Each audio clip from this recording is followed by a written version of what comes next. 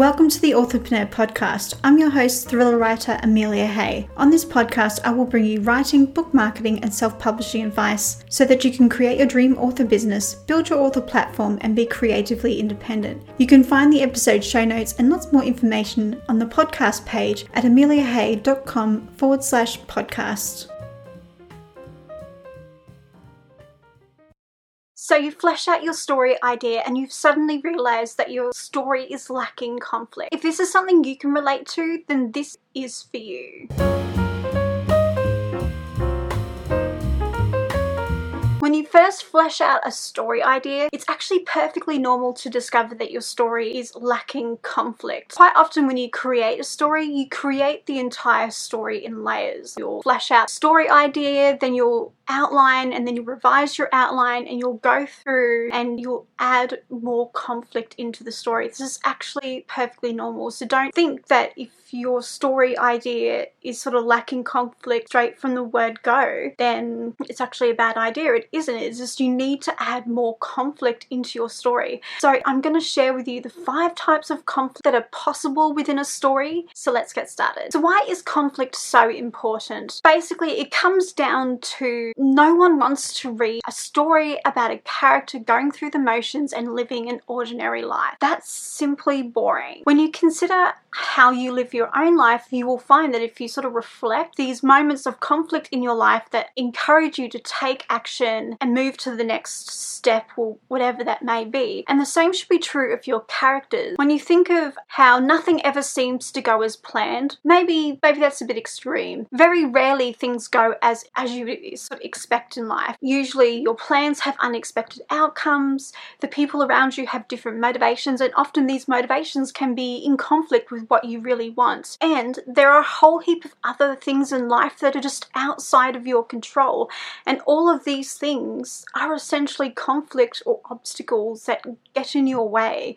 Basically, a story is about a character going through life, minus all the boring bits, and triumphing over all of these conflicts and obstacles that get in the way of what they really want in life. So that's why conflict is so important. It makes the story fascinating. It's what causes your reader to turn the page and get to that last page to figure out whether your character actually gets what they want. It's what motivates the reader to read. There are 5 types of conflict that you could possibly incorporate into your story. These types of conflicts tend to fall into 2 categories: internal conflict and external conflict. So with internal conflict, you generally have man versus himself or herself. And basically, it's the internal struggle that we all can relate to. It's this internal struggle that makes your characters relatable.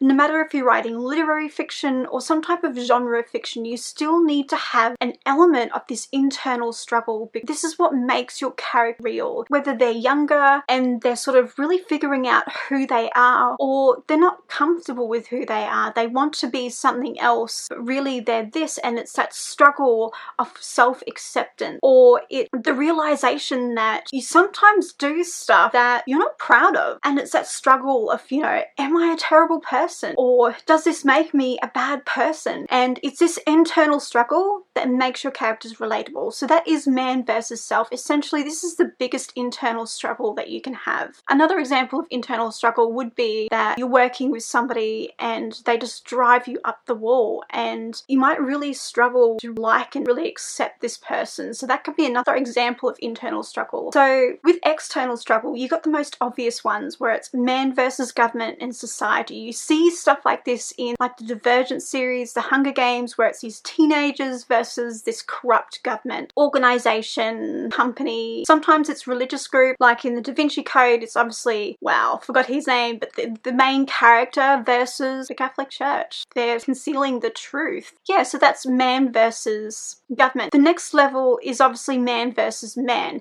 and that's those relationships you have with other people, and there's sort of some type of friction or conflict. That person drives you up the wall. This is the element of that's external, that everyone can see, how you visibly can't hide the fact that you just don't like this person, or this person drives you nuts. This is something that's quite prevalent in romance books, where guy meets girl, girl thinks he's the most irritating person on the planet. And that's an example of man versus man. And obviously the most important example of man versus man is your protagonist versus an antagonist, especially if they're both people.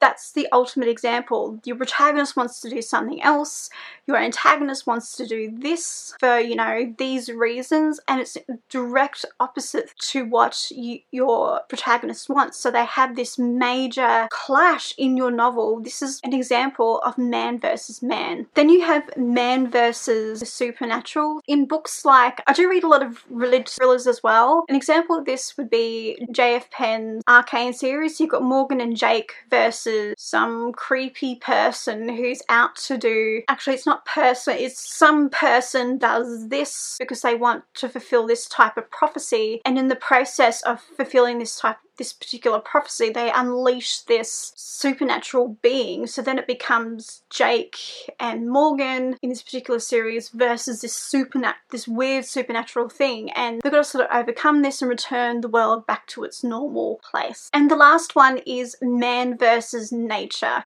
So with man versus nature, it can be sort of like a scientist versus an exploding volcano. Or do you remember the movie Day After Tomorrow? It was Jake Gyllenhaal and Emmy Rossum and a whole heap of scientists versus the ocean current dropping in temperature, which sort of led to an ice age.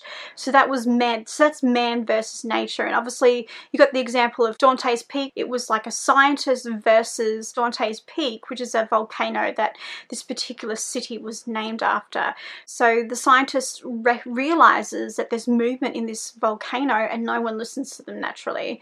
So the volcano explodes and it becomes, you know, this race for survival. It's sort of like in these man versus nature type of conflicts, it's almost like Mother Nature's getting its revenge almost, and a race for survival.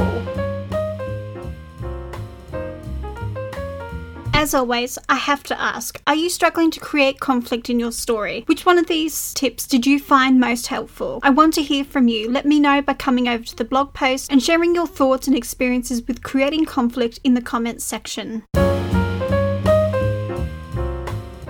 Thank you for listening to the Authorpreneur podcast. If you're new to this podcast or want to be notified about more episodes just like this, then click the subscribe button right now. I'm your host, Amelia Hay, and I'll see you next week for another episode.